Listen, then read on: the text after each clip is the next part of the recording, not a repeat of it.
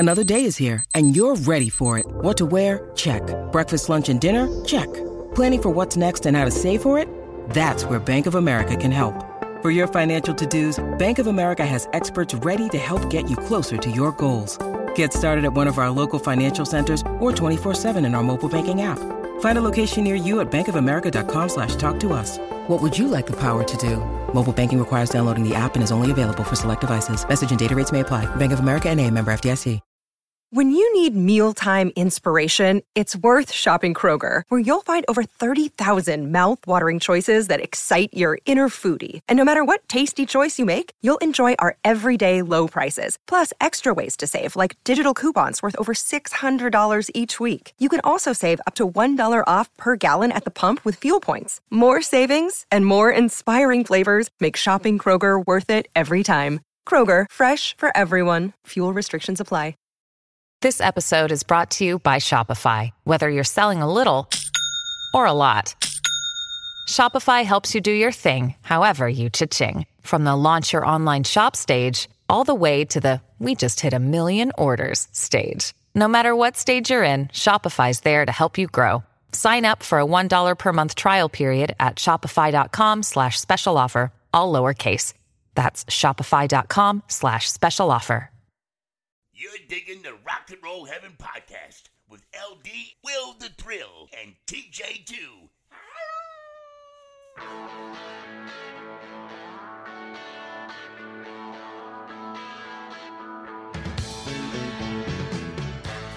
Hey guys, welcome to Rock and Roll Heaven, the podcast where we talk about the lives, careers, and deaths of famous musicians. I am your host, LD. Along with me for the ride, as always, is TJ2, the Deuce. Nice. What are you drinking? It's been a bit of a week. I'm actually mixing a cocktail. Oh, fair enough. Very We'll cool. get to that in a minute. We're going Handsome Johnny tonight. Ooh, Okay. nice. So we're going to get to your week in just a second, but let me introduce our storyteller for the day. It is Will the Thrill. Good evening, ladies and gentlemen. So right up top, I know this episode may or may not be late, depending on the rest of tonight. The next 24 hours. We've had quite a week on all fronts. First of all, T, do you care to enlighten our audience as to your last week? Yeah, so normally I bring the slap nuts and silly, and I don't get to do that today. As I've mentioned many times, as regular listeners know, I'm the editor and a writer for a newspaper. And we had a serial killer hiding in the woods in the county where I work for 7 days. That entailed over 300 law enforcement officers, including the FBI and the ATF, traipsing through the woods in a little community called Richburg for 7 days. And the community was gripped with fear, and people were like carrying shotguns and like packing pistols while they walked their dogs and mowed their grass. How is that any different than normal? Yeah, it Well, that part. So in that sense, it was very much like normal, but they did it with a sense of fear, which is a kind of a different deal. I can happily report there's not been much happy to report when you're talking about a serial killer, but he was taken without a shot being fired and nobody being injured other than the alleged victims that are in his way. But he was taken without incident and without a shot being fired yesterday. So our hearts go out to those family members that lost people. Like, that is not something that we joke about here on Rock and Roll Heaven. And, our hearts and our thoughts and prayers go to those families. And I promise henceforth I'm going to make jokes about, toot and pooners or whatever. Fair enough. We would expect Fair nothing enough. less. Yeah. Having gotten the weighty stuff out of the way. So this episode is probably going to be a little late. We apologize for that, but he was trapped on Sunday, right? They spotted him on Sunday, and then he was caught on Monday morning. So you got pulled into a meeting on Monday night. Our normal recording day is Sunday, so. Right, and Sunday, about 2 or 3 hours before we were going to record, I got word that there had been a sighting. So actually, no, it was a half hour before we recorded. It was like we were about to record, and then I just had to say, "Hey, yeah, About that, yeah, about that." I get to go sit in my office and watch social media and listen to a scanner for the next 8 hours until about 1 a.m. is how long that ended up taking. But and wait then, for the ATF to call. Right. Yeah. Which is not a thing that I expected to be saying on a random May weekend. But yeah, but thankfully that's all been resolved, and but that did push our recording schedule back because it was like, well, we're going to do it Sunday. No, we're not. Okay, how about Monday? Yeah, I just had a 3.5 hour meeting and I'm sleepy. So LD and Will the Thrill have been kind enough to accommodate my schedule, and I appreciate it. I think we needed it. There was a little.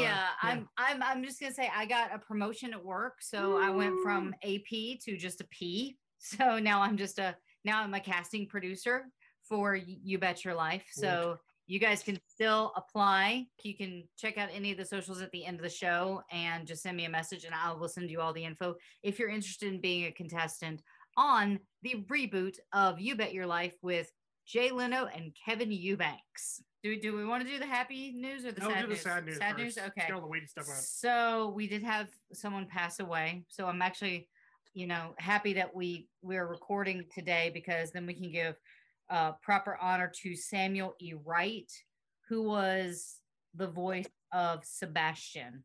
Yeah. He passed away at the age of 75. For anybody who grew up in the 90s, you knew his voice.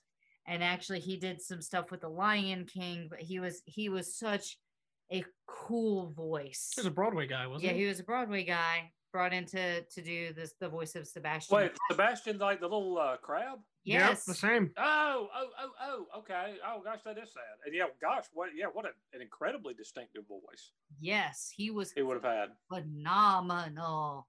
And I got to tell you, I don't know how many times Mom had to buy The Little Mermaid VHS because I would keep watching Under the Sea over and over again until literally one day it snapped and it broke the VHS player. So to buy a new player. Yep. Yeah. True. That's a true, real thing that happened. You what? If I heard that damn Under the Sea song one more time, because it's not just that you heard it when she played it, she sang it incessantly. Yes, almost as much as she did New Kids and Billy Ray Cyrus. Yeah, I can relate to this with Hamilton. Just occasionally, it's just never gonna be president now. Never gonna be president now. And then you know what? That's stuck in your head all day. It's kind of like an iPod shuffle on constant repeat. Mm-hmm. I've still got the heart and soul of an 8-year-old child from the Midwest. I'm gonna listen to Let It Go 400 times before I actually let it go. Because I can. I'm an adult. Yeah. I pay for my Spotify. Exactly. You can't tell me what to do. Yeah. So let's move on. Good news. Good news. We had a birthday, I believe, on Monday. So maybe the timing of this is fortuitous. We would like to wish a happy 80th birthday to Bob Dylan. And our friend Mark, who contributed fan. to our Beastie Boys episode, actually posted that is somewhat of a religious holiday in his family's house. I believe it. Yeah, he was a massive Dylan fan. Massive. Yeah. And I mean, obviously, thankfully, he is not eligible for inclusion on our podcast yet. Correct. He has come up a lot in the last year as we've done some episodes on protest songs and segregation and rock. I think that was one where he came up a lot. Yeah. And in an upcoming series, hint, he figures prominently. Ooh. That's all I'll say. Yep, no more spoilers, but it's coming. It's going to be good. Yes, but happy birthday, and may you remain forever young. Wow. Okay. So what are we talking about? That was clever because he had a song called Forever Young. Yeah, I saw what you did there. Yeah. We're just gonna move on. So I thought we'd talk more about Whitney Houston. Oh, because really? She bears a number of episodes. When we talk about these heavy hitters, you have people that have transcended decades and have done all these different things. And the one thing everyone just keeps saying about Whitney Houston, whenever we post on social media, is just her voice, her voice, her voice. So that alone includes her in the pantheon of some of the greatest singers. And we want to look at the whole of her life, everything. And that's going to include some things that are not going to be so much fun to talk about. And I'm sure many of us know what they are growing up in the reality TV generation. So just a quick reminder, if you have not listened to part 1, I'm going to recommend you do that. I don't think this is the time to jump in because we've already covered the first 18 years of Whitney's life. And bear in mind, she has yet to cut her first album. That's going to be in this episode here today. Cheese and crackers. Yeah. So there's a lot. I was going to say she actually started a modeling career. That's really how she broke onto the scene. She was doing I believe Sprite spots, and then she appeared on 17 magazine and Vogue, and she was a teen model, which is. And was she not like was she a cover girl? She was the first woman of color to be featured on the cover of 17 magazine. Okay. Yes. Okay, yeah, significant. But I'm trying to think, was there a makeup company she was doing? Revlon. Mm-hmm. Revlon. Okay. Revlon, yep, yeah. So she was doing. So she was like a pretty big model. Oh, these are big. I mean, it's not like you're doing ones for Jimmy Jack's Quick Stop. Right. I mean, you're the Revlon and Sprite are pretty big brands. Yes, the indomitable Spartanburg institution, I believe it's other places, the Come and Go, if I'm not mistaken. Mm-hmm. Yep, great drink fountain, from what I understand. So if you are joining us for the first time, please back up one episode and check out the part 1 of Whitney Houston so you can join us where we are today. We covered a lot of things, including Whitney's famous family. The pedigree is undeniable from Cissy Houston, Dee Dee Warwick, and of course, Dionne Warwick. And let us not forget that this is, of course, someone from my home state, the small but mighty state of New Jersey. And I know we're talking about a state battle upcoming, which we may have to have. We'll have to find a way to include that of respective artists from those states and see who comes out ahead. South Carolina versus New Jersey, people. Who you got? Exactly. Take your picks. Wager now. So when we left off, Whitney was not yet 18, but as we've already talked about, that's by no means a reason to discredit the accomplishments that she'd made. Whitney had been singing professionally for several years at this point. She sang with her mother. And hey, before you get all like, oh, she hasn't done, when was the last time you got signed to a makeup deal? It's still in the works. I'm waiting. Yeah, exactly, Mr. God, I haven't signed a makeup deal since I was in my late 30s. Exactly, yes. Yeah, but see how long it took you to get there? So don't spit on that. Who's spinning on it? What I'm pointing out is by this age, she had already done so much. And she was a backup vocalist for major singers like Chaka Khan. She appeared on her mother's albums. She was working with some of the top producers of the day. We mentioned in the last episode the dueling Pauls, as I call them, Paul Jabara and Paul Schaefer, who formed the Weather Girls. And there was a gentleman that, TJ, you were right about this. I went back, I did some digging, and Mike Zager is in fact the Mike Zager you were referring to. Zager is a major producer who, of course, worked with artists like Cissy and Whitney Houston, but other acts include Herb Albert, Peabo Bryson, Wow. I know, the late Luther Vandross, Denise Williams, and Jennifer Holliday. Oh, wow. So it was the Zager TJ you were talking about. He also, for those of you who may not be familiar with his works, I think one of the most notable ones was a song he put together in 1980, which is the Spinners, Working My Way Back to You. Oh, God, classic. Yeah. And for the record, Zager is from Passaic, New Jersey. Oh, look at He's you, a New Jersey just boy. Tying all the Jersey I'm folks getting in. them all together, yeah. It's like Game of Thrones, all our great houses. Yeah, I'm going to have to be honest with you. I'm well into a fairly stiff cocktail. Whom did I allege that he was? Well, you basically alluded to the idea that he was a major producer, and I, at that point, wasn't entirely sure, so I went back and I researched. Oh, okay. Yeah, finding out that Zager is a major producer. Big, okay. Yeah. So while this is going on, Whitney is basically growing up in the business. As we mentioned in the last episode, she was almost literally born into it when her mother was working in the very late stages of her pregnancy. And Whitney, recalls being in the studios with her Auntie Ree, who of course is Aretha Franklin. She performed in nightclubs, including Manhattan's prominent Town Hall, right in Midtown Manhattan. And as TJU had mentioned, her modeling career was well underway, which would be grounds enough to be, accomplishing major things by the age of 18. As we mentioned last week, she signed with Click Models, would eventually go over to Wilhelmina Talent. Whitney, as we said before, became the first woman of color to appear on the cover of 17 magazine. That was November of 1981. She was also the face of Revlon Cosmetics and Sprite. So she was well on her way at this point. But like I said, folks, that's just part 1. So we've now caught up. We are now into part 2. And it's important that we talk about some of the professional people in Whitney's life. By this stage, she was getting courted left and right by managers and record labels, and all of them had the same vision. Dollar signs, big money, we're going to get it out there. But one person saw her differently, and one person saw her as an artist that was more than that. And as we get back into the life of Whitney Houston, we have to introduce the incomparable Clive J. Davis. So let me give a little background on Clive, because I'm sure you've all heard of him, and if you haven't, you will know as I go through this who he is. Clive is a native New Yorker. He was born in Brooklyn on April 4th, 1932. So, by the way, Clive is still with us as of this recording. Cow. Yeah, 1932. He grew up He came before the war? Yes, he did. Wow. He grew up in the Crown Heights area of Brooklyn in a Jewish household. He would eventually go on to graduate NYU as a member of Phi Beta Kappa. So he's no slouch. He received a full scholarship to Harvard Law. So again, pretty like do you play football or something? No, on academics.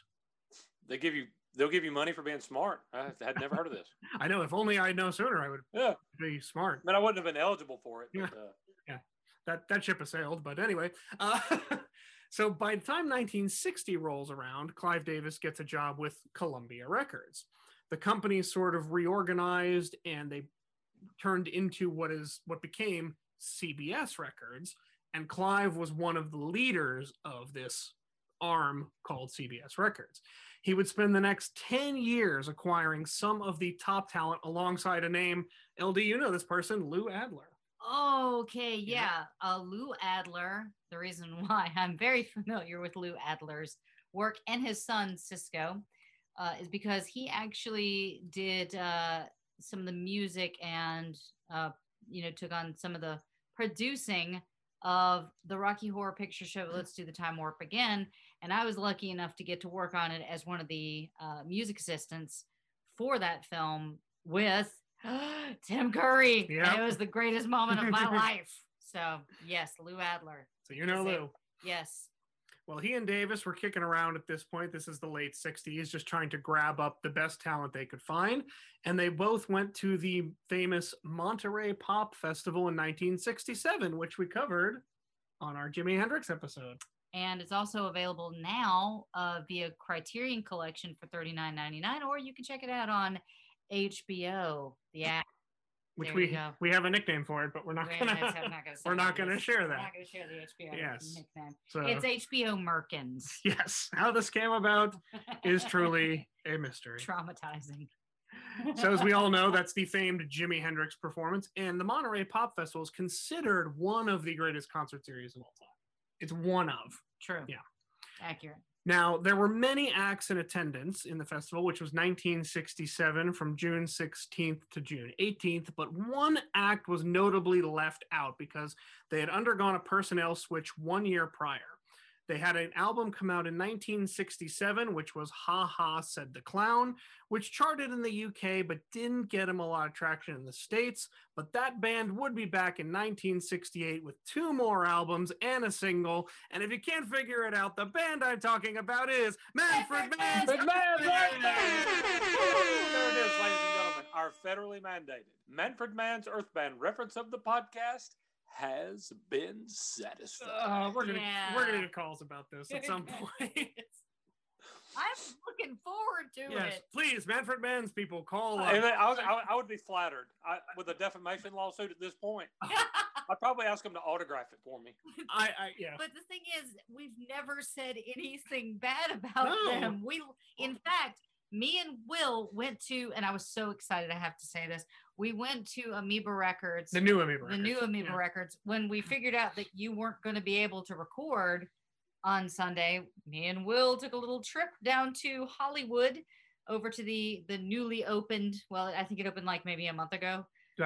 Amoeba Records. It's in this new location. And I searched for Manfred Mann's Earth Band vinyl. We were going to send it to you. And we were going to send it to you, but they didn't have any of the good ones. So I just want to point out that on our social media feeds, we are getting Manfred Mann comments from listeners, like related to that, which I think is. Are we really? Oh, that's awesome. I love it. I love it when they play along. And you don't be bringing any bougie ass dusty old 45 to me. I want the good stuff. Oh no, we'll get you. Excuse me, waiter. There's a yawn in my ear. Just wait, okay?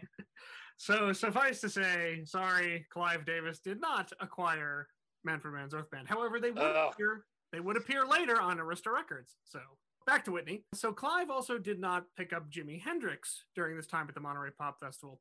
So he had to settle for another act. Maybe you've heard of her, Janis Joplin. Yeah.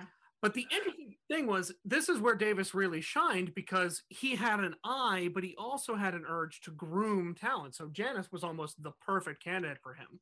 Other notable signings by Clive Davis included, here we go, Chicago. Oh. Billy Joel. Yeah. Bruce Springsteen. That guy's not going to go anywhere. Pink Floyd. Yeah, they're good. Loggins and Messina. Wait, like Kenny Loggins, yep. Mm-hmm.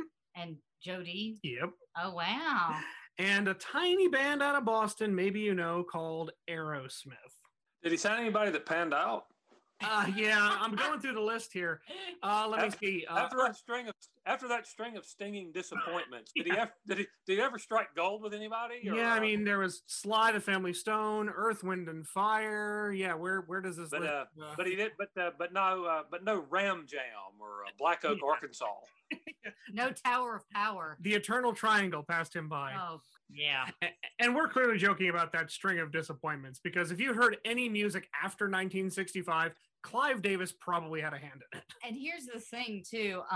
Clive Davis, I'm pretty sure, has a Broadway musical based on his life. And I don't think you get there by, plugging away at hacks. So he has one of the greatest ears, and he's got such a machine that was set up just to create these star makers, Yeah, he knew how to acquire the talent for the talent, if that makes any sense. Yeah, I mean, wasn't his nickname the Kingmaker? Yeah, the Kingmaker. He was dubbed the Kingmaker, and in this case, a Queenmaker. So he was known for developing talent and also bringing them back onto the scene. So I guess reinventing, is that the term? Some of the most notable talents, again, another string of disappointment. I mentioned Sly and the Family Stone, Janis Joplin, but also this guy, Carlos Santana. However, in a later article in Rolling Stone, Davis said that one of his great regrets was passing on John Cougar Mellencamp. He had the chance to sign him, and he didn't. Okay, but was it because he had Bruce Springsteen? He had Springsteen, Was it kind of like when Billy Joel went up and they were like, yeah, we would like to sign you, but we signed this other guy who plays piano. And it was Elton. And it was Elton John. Yeah, I think because they already had the Springsteen thing, so Springsteen. They had the Heartland rocker already. Right. Yeah. Like, and that's the thing is, I don't think a lot of people understand like quite how formulaic it is. And there is a thing in the industry where sometimes they will contract people that are like an artist that they have specifically to shelve them so that they don't have any competition. They just buy them out.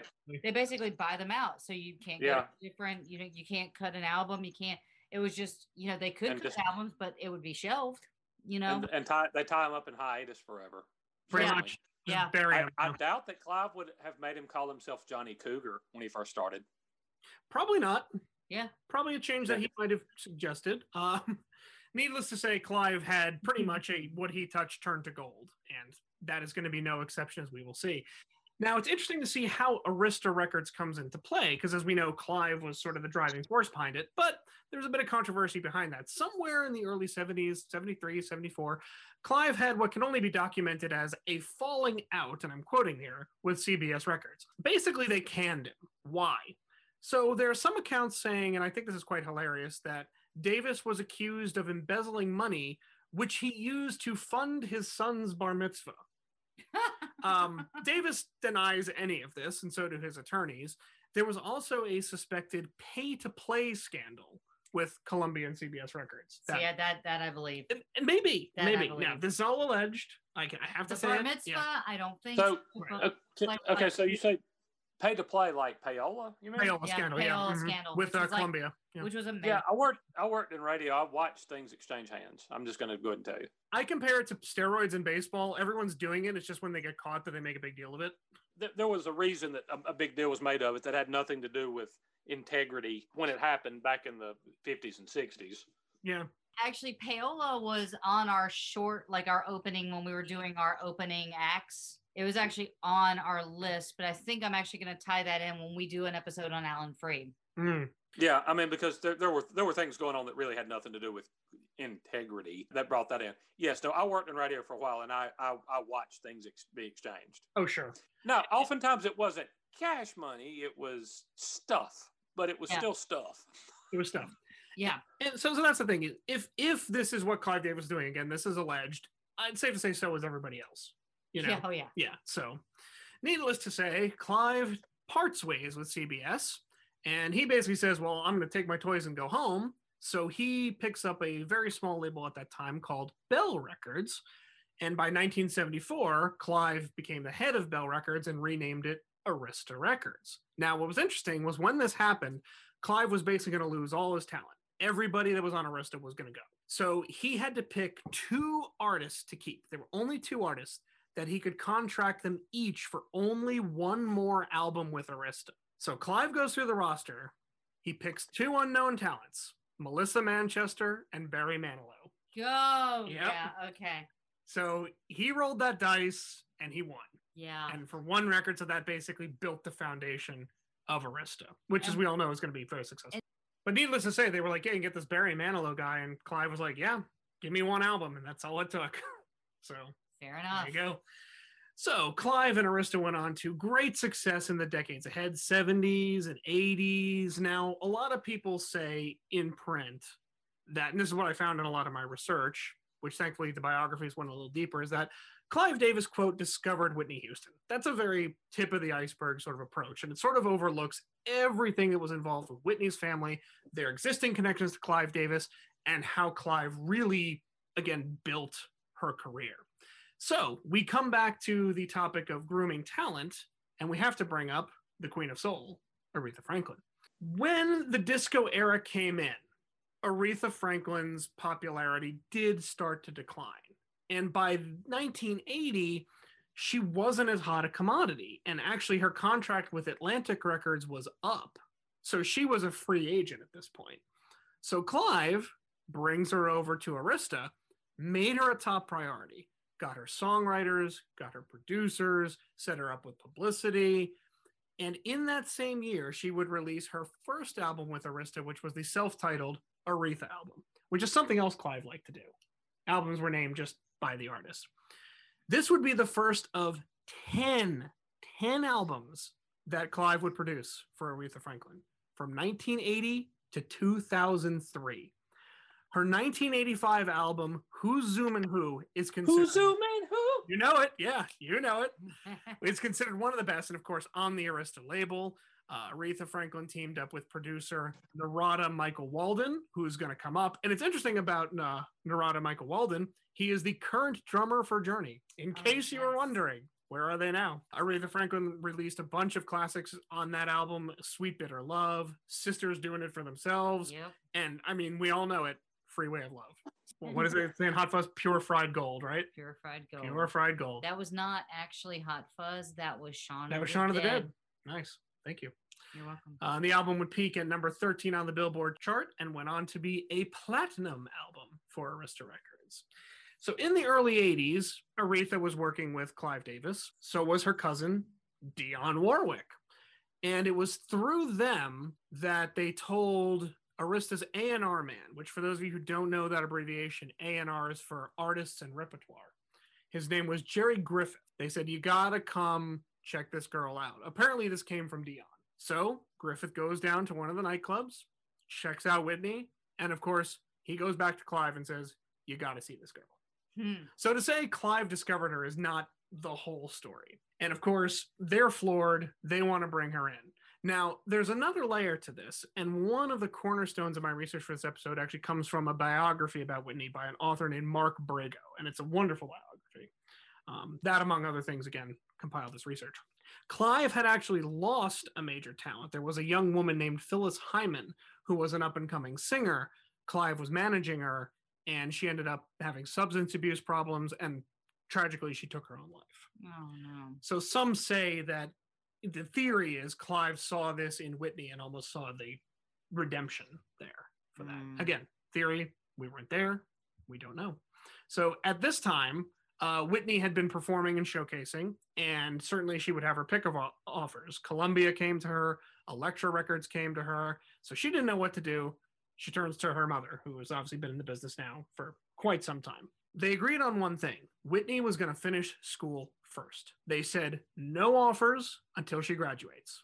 In my head, all I see is her like walking across the stage, like in her, cap and gown, the diploma in her hand, and like 4 guys just standing there with contracts like, you're done.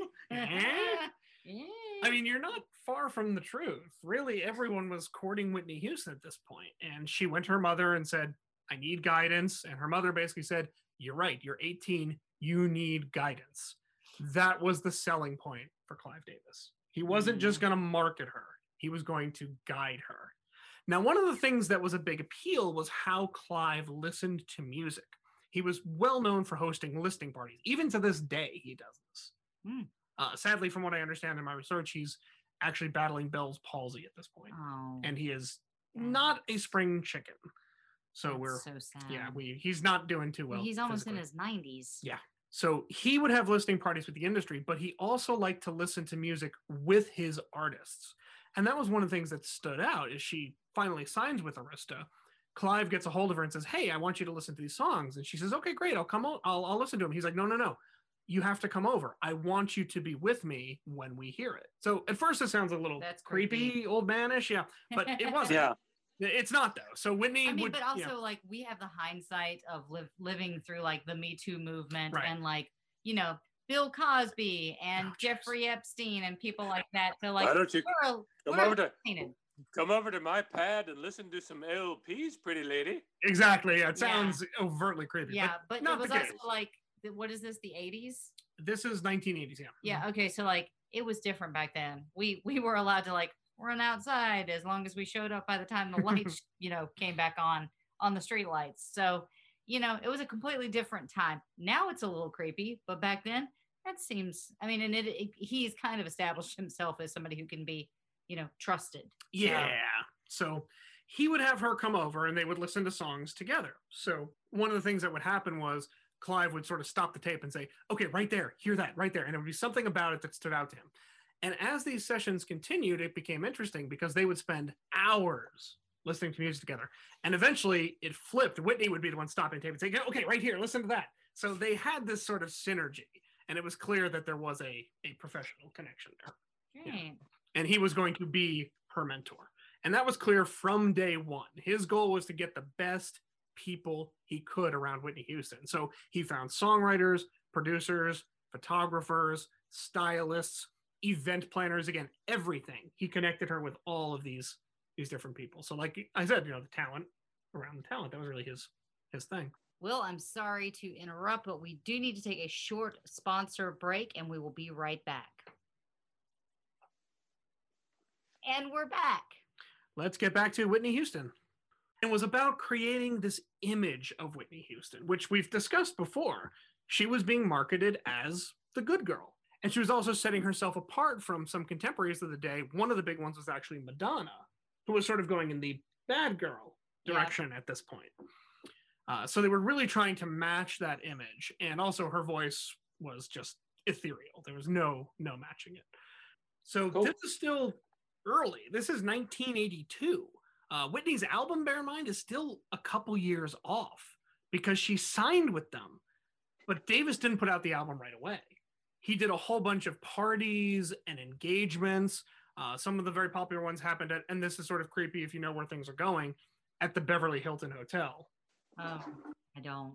Whitney will eventually pass there. I think that's where she died. Yeah. Okay. But it became well known for Clive's Grammy parties, and it was his quote second home when he came to LA. But that's like a cotillion. That's like her coming out. Yeah. Like this is Whitney. That's her coming out. That's her being introduced into this community of musicians. Right. And part of that was an introduction actually on the Merv Griffin show. Apparently, Clive Davis was friends with Merv Griffin because he knew everybody. Yeah. And his famous intro for Whitney, going back to what you said, the coming out, is what he would say every time Whitney got on stage: either you've got it or you don't. She's got it. And that's how he would introduce her and just let her do her thing. That's the thing. She really did. She did. No question. Oh, that voice. But she didn't record until 1984. Wow. Yeah, so 2 years. To prep for her new album, she began with a song that would be a duet with famed vocalist Teddy Pendergrass. Yeah, wow.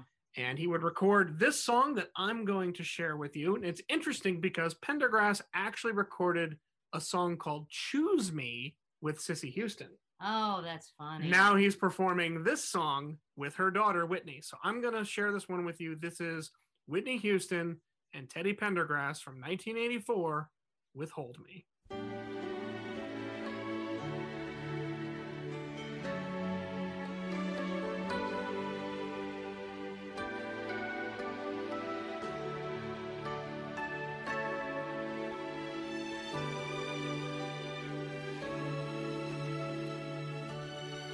hold you and touch you and make you my woman.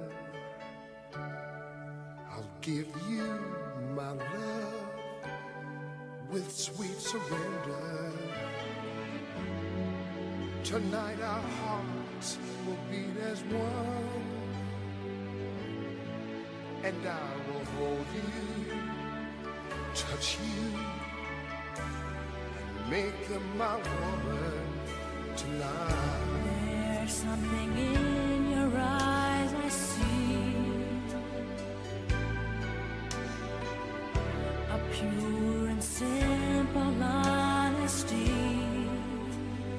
Hold me in your arms tonight. Fill my life with pleasure. Let's not waste this precious time. This moment's ours to treasure. Hold me in your arms tonight. We'll make it last forever.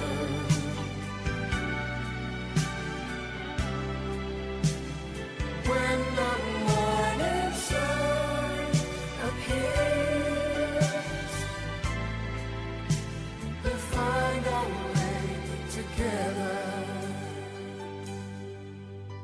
I believe you when you say that you love me.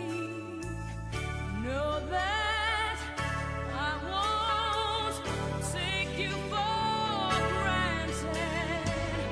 Tonight the magic has begun. So won't you hold me, touch me, make me your woman tonight. There's something in your eyes I see. I won't betray your trust in me. Hold me in your arms tonight. Fill my life with pleasure. Let's not waste this precious time. This moment's ours to treasure.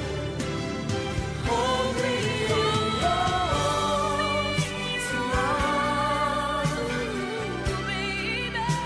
We'll make it last forever. Something in your eyes I see.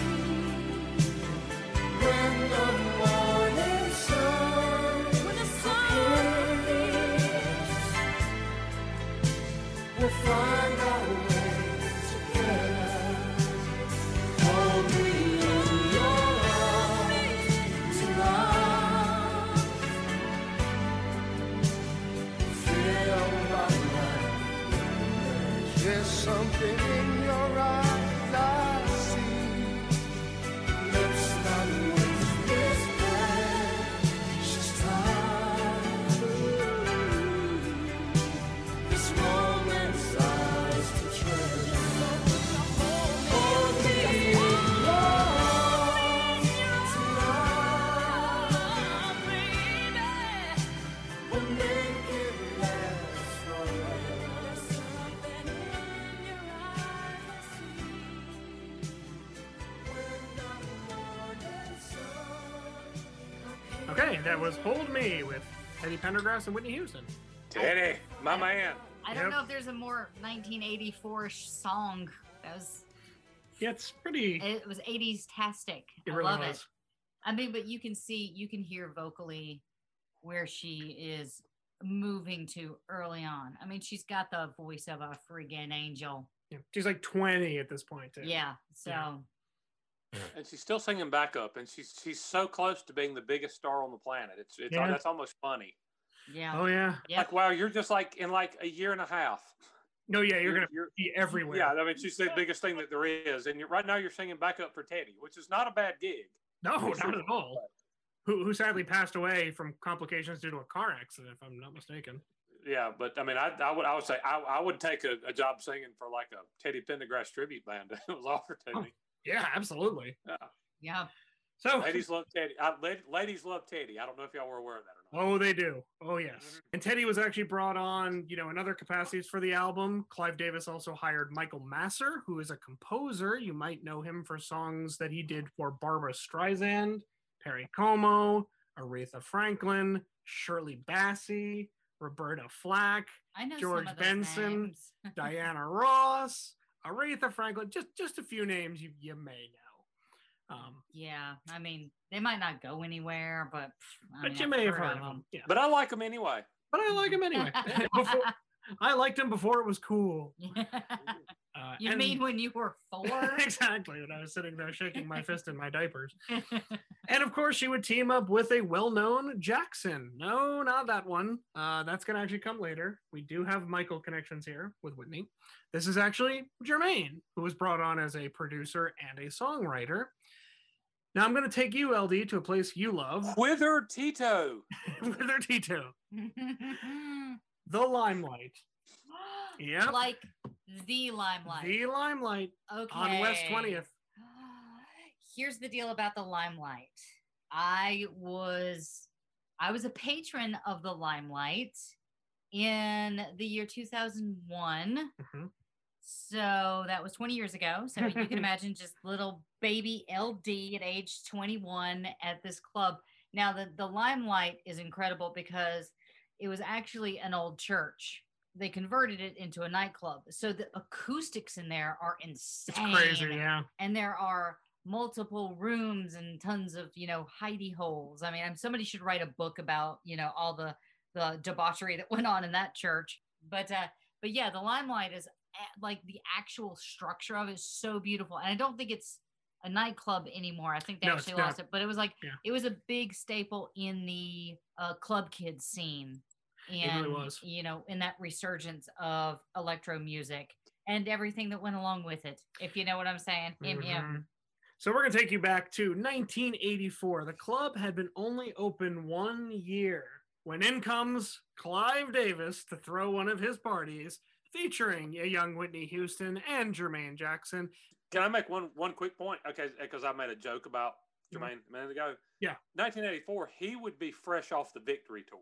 So that's in retrospect now we would kind of Jermaine. Yeah. But in 1984, that's a pretty big deal. Oh, he was walking on water. Oh, yeah. Yeah. Anybody with the last name Jackson at that point was. He was insanely talented. And the thing is, like, most of the Jacksons get looked over because of Janet and Michael. Yeah. And that is really super sad because they were crazy talented. Oh, yeah. So think about it. This is a brand new artist on the scene, and Jermaine Jackson is with her. So that says a lot. We're going to launch into the song from 1984, which would later appear on Whitney's eponymous album. Here is Take Good Care of My Heart.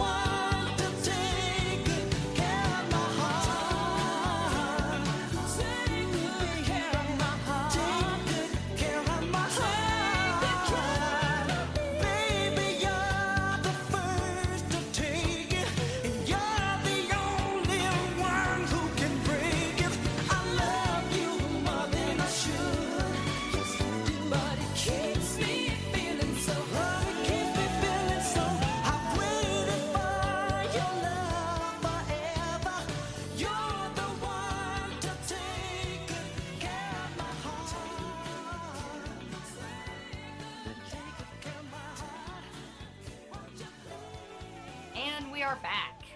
That is some swanky sax. That is some 80s. That is 80s-tastic. Absolutely time-stamped as 80s. You don't even have to tell me. I could listen to 5 seconds of that and go, 84? 85? Yeah, pretty much. Yep. Just the saxophone. Yeah. Yep. But her voice, gorgeous. Of Voice course. of an angel. And that would be one of 2 duets that Whitney and Jermaine Jackson would perform on her album, which, yes, is still not released. We are not there yet.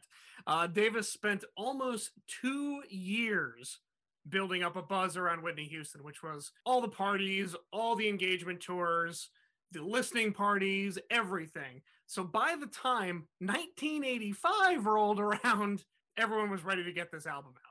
And like I said, it was almost 2 years in the making, and it's estimated that Clive spent about $250,000 on ramp up for the album. I mean, I wonder. My curiosity leads toward, like, why was he taking so long to put it out? Because was he grooming other acts like this, or was this something that he was doing specifically for Whitney because he saw so much talent in her? It was for Whitney based on everything I could research. He was doing all of this, and he was there too. And here's the thing: if anyone had a problem with it, the buck stopped with Clive. So you had a problem with it? Too bad. The head of the West Coast PR division for Arista, a lady named Barbara Shelley, said, in putting the album package together, there was no rushing the project. Neither Clive nor anyone else involved would settle for second best. So much care went into this album that it didn't seem like it would ever come out. Those were her words. So it was like Chinese democracy. Oh yes, but with a better payoff. It was like Chinese democracy, except good. If everyone liked Chinese democracy, yes. Hang on, before we go any further, guys, we're not actually talking about Chinese democracy. We're talking about the Guns N' Roses album. Correct. We're talking about the super shitty Guns N' Roses album that wasn't actually Guns N' Roses. Nobody ever says that's my favorite Guns N' Roses album. Exactly. So at this point, Whitney was largely known as being sort of, related to famous people. And all that was about to change with the release of this album, which is largely considered her best. Now, I don't know if you've gone back and revisited this album. I'm going to recommend that you do. Songs like Someone for Me came off of this album. Nobody Loves You Like I Do. All My Love for You, which, as we know, Saving All My Love for You. Oh, which was not the song you need to be using. Kids, look. The audience of Rock and Roll Heaven, here's the thing: when you're picking out your wedding song, please do yourself a favor and listen to the lyrics. Do your research. Because Saving All My Love for You is not the ballad of eternal love that you think it is. It's about a man's side piece. Mm-hmm. Please don't use it. And Sissy would be the first to agree with you. She didn't like the song at all and wanted it removed from the album. Well, it's immoral. Yeah. So I could see why. She said it would reflect poorly on her daughter. And then there is one of the, I think, landmark songs there, which is The Greatest Love of All. Yeah. Which inspired perhaps one of the absolute funniest things in the history of things. The greatest love of all? That being Randy Watson. Oh, that's right. From Coming to America. Yes. Really? Yes. Put your hands together for Randy Watson and Sexual Chocolate. Sexual Chocolate. So good. Sexual Chocolate. So good. Oh my God, that's hilarious. Well, needless the funny thing is if in retrospect, thinking about it, that song had really not been in the public sphere that long when that movie would have been shot. This is 1984. Yeah. And it was actually part of a biopic about Muhammad Ali. That's where the song came from. Yeah, it was used on The Greatest, which is a biopic about Muhammad Ali. Yeah. Oh, wow. Whitney's claim, of course, was the love referred to is God's love. That is, there a religious tone to the piece. So, in fact, Whitney had a lot of sort of, I want to say, opinions about the music she was singing. She got very frustrated. Too loud? Mm-hmm. She got very frustrated with the label soul as a musical genre. Whitney even said in several interviews, soul is not a type of music. It's a feeling. It's not just a song. Mm. So after going back to this album, I will say there's just nothing but good stuff on here. I am going to entertain the opening track. However, I'm a big fan of opening album tracks because I think they set the tone for the album as a whole. So this one comes from what was last released in February of 1985, the Whitney Houston self-titled album, Here's the opening track, You Give Good Love. I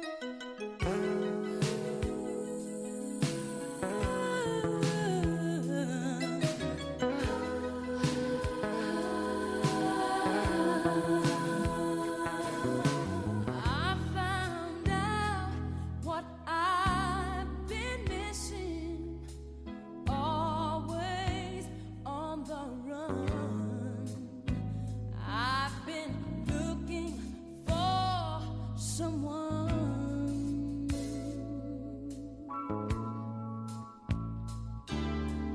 Now you're here like you've been before, and you know just what I need. It took some time for me to see.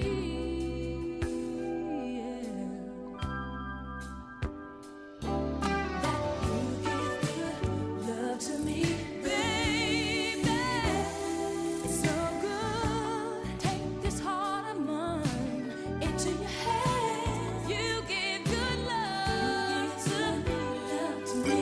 Never too much.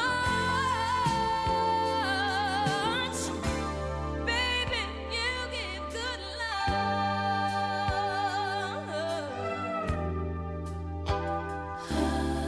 Never stopping, I was always searching for that perfect love, the kind that girls like me dream of.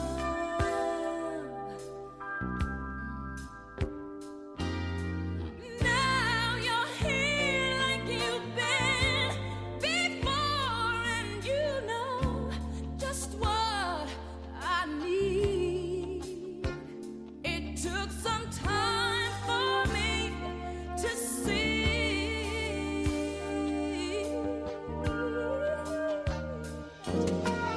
You give good love to me, baby. It's so good. Take this heart of mine into your hand. You give good love to me.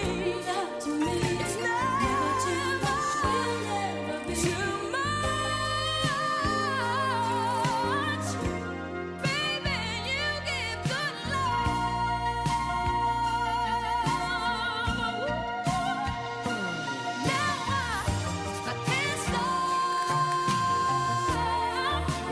looking around. It's love, what this love's all about. Our love is here to stay, to stay. Baby, you give good love. To me, never too much, will never be. So good. Take this heart of mine into your hands. You give good love to me. Never too much, will never too much. No, no, no, no, no. You give good love to me. So good. You give good love, baby. You give good love, darling. Into you give it. You give good love, honey. You give good love, baby. You give good love, darling. You give it. You give good love, you give love, baby. Good love, yeah, you do, darling. You know what I need. You give good to me, honey. Never too much, will never be, baby. You give so good love, darling. You give. And we're back. We're back. All right. I mean, that seems like a little bit of a risque, naughty song. A little bit, yeah. A little risque. You She's give pushing good the love. boundaries. Yeah. And that one comes to us from 1985. That's when the album came out in February. There was a re-release in January of 2010 for the 35th anniversary. Now, the critical reception of this album was a tad, shall we say, mixed. They were accused of What? Wait, No. what? Really? Oh yeah, the critics, largely the famed critic Robert Christgau, who we've talked about on this podcast before. Thankfully, he's not Many times, yes. who he's not eligible for coverage, but Robert Christgau of the Village Voice, the dean of American rock critics, called it, quote, schlock, end quote. So that about sums it up. Yeah. The critics basically bashed it for saying it was sticking to the conservative pop formulas, but there was one thing everybody, including Christgau, agreed on, and that was Whitney's voice. They said her voice is unreal. He called it sweet and statuesque when he wrote In the Voice about Whitney Houston. Mm-hmm. The album would hit #1 on the R&B chart. It would not get to the top of Billboard for a little while. It did, however, reach top 10 across 5 different countries. So, with the support of Whitney Houston and the, shall we call it, change of heart by MTV Networks, she was getting video play by this point. We all know how. Oh, she was getting lots. Yeah. She was getting lots of it. Well, it's really interesting because there's a couple things going on here. First of all, Clive had said that the goal was to establish her first as a Black artist. That was, he said, what the goal was. And then from there, to transition from the R&B charts and the rap charts to the pop chart. He said that was the goal. Now, it's impressive for a number of reasons, because we've discussed at length what was going on with MTV at this point, and the wonderful interview by Mr. David Bowie, where he just puts them in their place. Yep. That MTV was, shall we say, reluctant to play artists of color. Now Whitney was about to dismantle this whole thing because she had an appeal with both white and Black audiences. So this was really a new thing coming up in the mid-'80s. This would also lead to her first venture into film. Following the release of the album, yes, she was lending her talents to the soundtrack for Perfect, starring Jamie Lee Curtis and John Travolta. Wow. So getting back to the fall of 1985, a lot of things are going on sort of concurrently at this point. For one, Whitney would make her first solo appearance at Carnegie Hall, which is a big deal for anybody because you're at Carnegie Hall. Her videos are starting to gain traction. We'll talk about that in a little bit. She's now moving into film, and those of us who know Whitney Houston's career know where this is ultimately leading to one of the biggest movie soundtracks ever. Or the biggest. I think it might still hold the title, yeah. I do believe it does.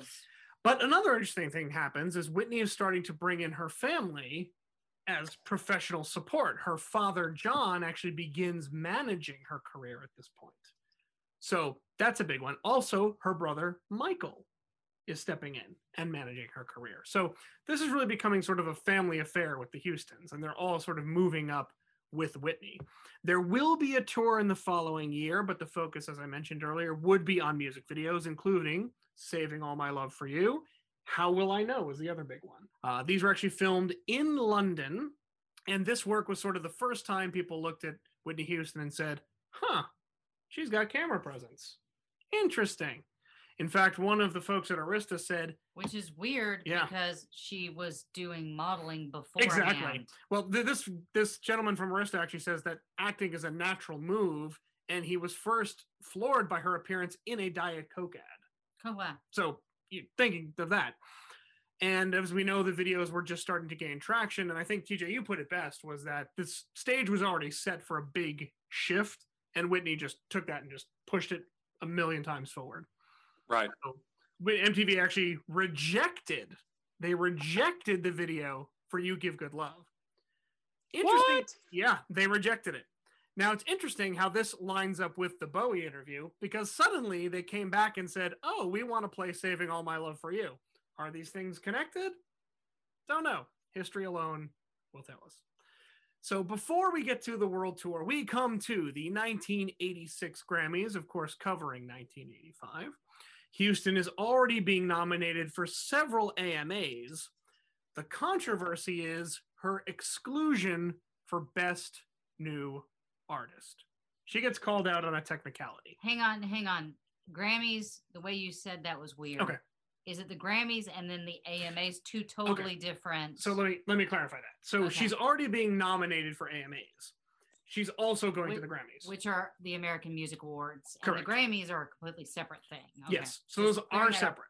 What I was pointing out is she's already being nominated for stuff, and the Grammys are happening. So it's two separate thoughts. Okay. When it comes to the Grammys, she gets called out for Best New Artist on a technicality. Because, remember those duets with Teddy Pendergrass and Jermaine Jackson? Yes. Well, they came out in 1984, which in the infinite wisdom of the Grammy nominating committee. Oh, what a load. Yeah, I can see where this is going. Meant she could not be considered a, quote, new artist in Because, 1985. but like now, people will win awards for albums that came out like 2 calendar years ago. Mm-hmm. Kiss the Somehow. tip of it. But she did a duet with Teddy Pendergrass, so she's not. That's ridiculous. Well, Clive Davis will agree with you, and he, quote, went ballistic. He went right after the National Academy of Recording Arts and Sciences, in which he wrote this article in Billboard, which starts with, "What does new artist even mean?" Get him, Clive. Oh, he just goes nuts. Let me read you this segment because it's wonderful. He says, "How is it that a recording artist can be voted for favorite new female artist in Rolling Stone, newcomer of the year by Entertainment Tonight, top new artist in Billboard, sell over 4 million copies worldwide on her very first album, and not be considered a candidate for Best New Artist by the National Academy of Recording Arts and Sciences?" He wrote that. Yeah. Clive wrote that, so he's going. That's hog the wild. kind of person you want in your corner. Oh, yeah. Is somebody who will take out like a 4-page ad and be like, "Suck it, Grammys." He chewed him up. Oh, which, by the way, I will share with you who was nominated for new artist. Oh, yeah. Because of every Grammy award, Yep. this probably has the most dubious history of any. Yep. Because this is Milli Vanilli. This is Mark Cohn. Uh-huh. This is America beating the Eagles, and Don't you dare besmirch the good name of America. They they did. beat the Eagles. They shouldn't have Get beat. re- They Come did- on, they come did the on. They soundtrack. beat the Eagles and John Prine and Loggins and They- Messina. Come on. They created the No. soundtrack for The Last Unicorn. Suck my balls. 12 years later. Let me share 12 you. years later, which has nothing to do with Best New Artist. Shut up. So let's look at who the best new artists were, and this is going to be laughable. Okay, you Okay. have Freddie Jackson, Okay. Julianne Lennon, which Hey, of that, course, that guy. Julian Lennon, okay. Sade, Okay, that makes sense. Aha, Yeah. And- Katrina and the Waves. and Katrina and the Wave. Yep. So, needless to say, Whitney was, in my opinion, snubbed there. I think that Yeah. was Well, I mean, she's no Okay. aha. Thank God. I actually don't know who actually won the award that year. Wait, what year is this? Hang on. This is 1985. We gotta look well, up. in 1986, Okay. covering 1986. Yeah, I looked at some. Yeah, 1986 Grammys. I need to know which one of them won that. Best new artist. Okay. It was Sade. Sade won. Sade won. It was Sade. Well, the Grammys were not a complete loss for Whitney. She was nominated for 3. She ended up performing at the ceremony, which would actually earn her an Emmy the following year. Nice. Yeah, for best. Wait a minute. So she won an Emmy for a performance at the Grammys? Because- Yeah. Now, Actually, Yeah. funny enough, my friend has an Emmy for what he did at the Tonys. Yeah. It happened. Okay, that I'd never thought of that being a thing. That's 'Cause they're that's actually televised. pretty Awesome. They're Yeah. televised, therefore, if they fall within a certain date, they are eligible for a different award. She performed and she ended up winning an Emmy because of it. Did she actually win a Grammy that year? Oh, she did. She Okay. actually, yeah, she actually won Best Pop Female Performance. Nice. And Oh, nice. Okay. the kicker is it was presented to her by her cousin, Dionne Warwick, Aww. which is pretty cool. Oh, very nice. Cool. Yeah, Very what, cool. This year? I don't know if she did. I have to look that up. Yeah. So the album, Whitney Houston, self-titled, had come out again, as we said, in 1985. It took a little bit of time. By March of 86, which is just over a year later, so after the Grammy Awards, it hit #1 on the Billboard chart. So it took over a year. But from there, it remained on the Billboard Top 100 for 162 weeks. So that's 3 years. Yep. Whoa. Yep. And And little flashback. Do you remember what knocked it out of the #1 spot? I cannot recall. It was 5150. No kidding. Yep. Well, it does point out that the album was number one for 14 non-consecutive weeks, which Right. up to that point was a record held by only one other female performer, Carole King. Tapestry. Tapestry. Yep. Yeah. Oh wow. Yeah. That's pretty elite company to be in with your first record. Yeah. Again, this is the first outing, which is pretty amazing. Now, Right. at this time, and TJ, you probably know about this, there was no Nielsen tracking for album sales. That wouldn't come until the early 90s. However, they estimate that this album in that time sold well over 1 million copies in the US, would go on to sell over 6 million copies worldwide, and was considered one of the biggest selling debut albums ever. Because at this point, when you would see the Billboard chart, the sales numbers were almost estimates. Mm-hmm. They called a select number of record stores and said, "So, what'd you sell this week?" Because you didn't get the little barcodes that got scanned. I think Sound Scan is what it was called until 91 ish. Really? So it's not really until about 91 that we got actual accurate album sale totals. Yeah. So the SKU number. her album may actually have sold even more than what you were able to find, you know? Yeah, that's what's theorized. And in the time of this recording, it has sold over 22 million copies. Woo! Yeah. Hello. Which is utterly bonkers. 3 number one hits came off it: Greatest Love of All, Saving All My Love for You, How Will I Know, which is actually a first at that time for a female artist to release an album with 3 number one hits. And I think it was for her first 3 singles. Yep. Yep. I think that was another record. No other. And we might be into the first ever artist, male or female, that their first 3 singles went to number number one. Yeah.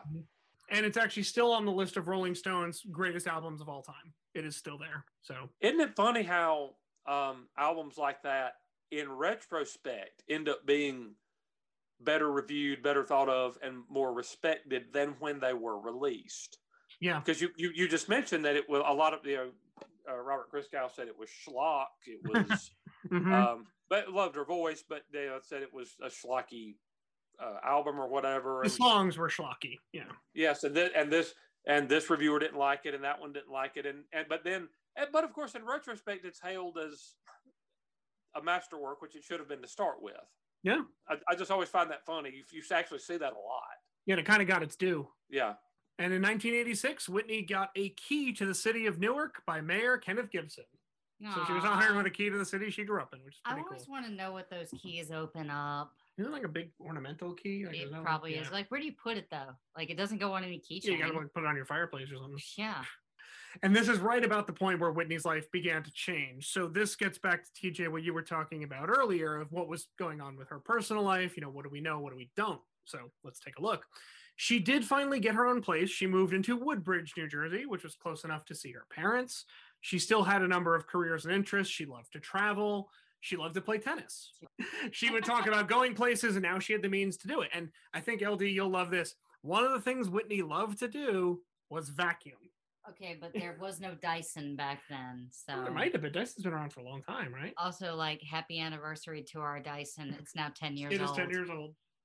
So according to those close to her, Whitney would vacuum her place no less than twice a day when she was home. Wait, twice a day? Twice a day. Girl, it's okay. Which meant if she had a show, she would come home and her neighbors at about 3 a.m. would hear. And those are like those big, like, with the bag. bags. Yeah. But she loved to vacuum her place. You know what? If that's what made her happy. And this is around the time that the question of Whitney's sexual preference comes back into sort of the public conversation. When asked about romantic interests, Whitney would say adamantly that she did want a relationship, she did want a family, but not right now. In fact, her joke was, you'll like this, the only man in her life was her cat, a Russian blue named Misty Blue. Oh! Yeah. For those who don't know, we have a Russian blue named Lefty. Mm-hmm. She had a blue. He is a handsome boy. And that was, quote, the man in her life at this point.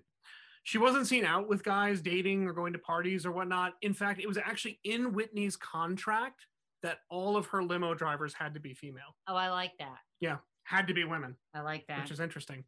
To quote Whitney, she says, I don't have the time it takes to nurture a relationship the way I'd like to. I'd never attempt to jump into one unless I knew I had the time. Again, eerie foreshadowing. And then there was the longtime friend of hers, Robin Crawford. Now, Whitney always denied any intimate relationship with Robin. Robin's memoirs would then be published several years after her death, in which she does point out several incidents, including the one I'm about to share with you. And this comes from her memoir, A Song for You, My Life with Whitney Houston. Allegedly, one night after meeting with Clive Davis, Whitney came to Robin late at night, handed her a Bible, and said, "We have to stop. They're going to use this against us." Huh. That is an account from Robin Crawford. Oh, wow. So it does make you wonder what was going on there. And it became even more murky when Houston hired Robin as her live-in personal assistant. So Whitney is living on her own in a place she called the Lavender Place because she painted everything purple. Mm-hmm. And Robin actually became a personal assistant and moved in with her. And there were all sorts of rumors flying around of the two of them going out. Apparently, they would go to parties with just women. There was a lot of sort of speculation at this point. How about we not make like that a point? How about we make their talent a point in music and not anything else, that not any of your damn business. Pretty if much. she wants to be gay, let her be gay. In fact, in some of the later interviews where Whitney gets a little punchier with the press, someone brings up the subject of her sexuality, and she says, they say something to why do you think the press is asking? And Whitney snaps back. She's like, well, you're the one asking. I'm not asking anybody about what, they prefer, basically. I got to take what a weird dynamic that you have to sit and defend things like that. Yeah. So again, this was sort of a buzz around her that just kind of happened, and the press just ran with it. There was also the subject of her being the, quote, good girl and being a role model. Now, what was interesting was at this point, Dionne Warwick was established as a role model for young women, particularly young Black women. And Whitney was the first to deflect any comparisons to Dionne. She basically said, I don't want to be a role model. I understand that's important and women need a role model, but basically that's sort of a that's not me kind of thing. And then she brought up the subject of drugs, and this is going to make you shiver a little bit. In an interview about drugs, Whitney said, and here's a direct quote, "Some of my friends did drugs, but I avoided them. I didn't need them. I was already high. Drugs will kill you mentally and physically. You'll die one way or another." Jesus. Which is just chilling when you can creepy, super creepy foreshadowing. Yeah. At this point, also, Whitney would have an unfortunate experience canceling a gig, which would also not be her last canceling a gig. Also unfortunate. In the summer of 1986, she was scheduled to perform in Los Angeles, where she suffered from swollen vocal cords. Some alleged she had been out partying the night before. This has not been confirmed. She consulted a doctor who let her know that she should take a week off. She ended up canceling the LA performance. As we all know, this would later become an ongoing problem with Whitney Houston. However, her career was poised for its biggest launch. By the end of 1986, she was touring internationally. Her album was a hit, but it was really that next album that's going to put her on the map, which was the self-titled Whitney. And we're going to go out on a long-distance dedication, Casey Kasem style, on that one. So before we close out the episode, I know we've got some business to tend to, but we will close out with a track from that album. Okay, so if you guys think we're doing a good job, and why would you? Why wouldn't you after this? Most of this is going to be heavily edited, and I'm going to go ahead and apologize for anything that snuck by. But anyway, if you think that we're doing a great job and you'd like to help support the show, you can do so at patreon.com/rockandrollheaven. We are restructuring that right now, and hopefully within a couple of weeks after everything sort of settles down, we are going to unveil the new Patreon for the show. Ooh. As far as our Twitter, you can find us at rockandrolllt. Please go over to Instagram and follow us over there. That's where you'll get a lot of the updates. We do try to share it to Twitter, but it looks like occasionally it just posts it like, oh, they posted a new picture over on Instagram. So that was our Twitter. So we're trying to get that straightened out as well. But Instagram is the best way to reach us. That's Rock and Roll Heaven LT. And you can check out our Facebook at Rock and Roll Heaven Pod. And I'm still not going to be saying our website. That's probably never going to change. And you can email us at rockandrollheavenlt@gmail.com. And please make sure to check out all the other awesome Pantheon podcasts at pantheonpodcast.com. And please remember, guys, we are going to be doing a platform shift over the next couple of weeks. So some things are going to be changing, and we just ask that you guys bear with us. Other than that, I just want to thank you guys so much for checking this episode out. Please make sure to check out next week's episode where we hit up Whitney Houston Part 3. And I throw it to my brother for him to say goodnight. Bye, everybody. Bye, guys. Have a great week. Now I'm going to close it out. And this is a song, LD, you're going to love. But this one actually goes out to my sister. She used to listen to this song and bop around, and she always got the lyrics wrong. The lyrics she interpreted were, I want to dance with somebody. I want to feel the peeps with somebody. So that was her interpretation of the lyric. We're going to go out on probably one of her most well-known songs before we get into the height of Whitney Houston's popularity. Here is from the Whitney Houston album, I Want to Dance with Somebody.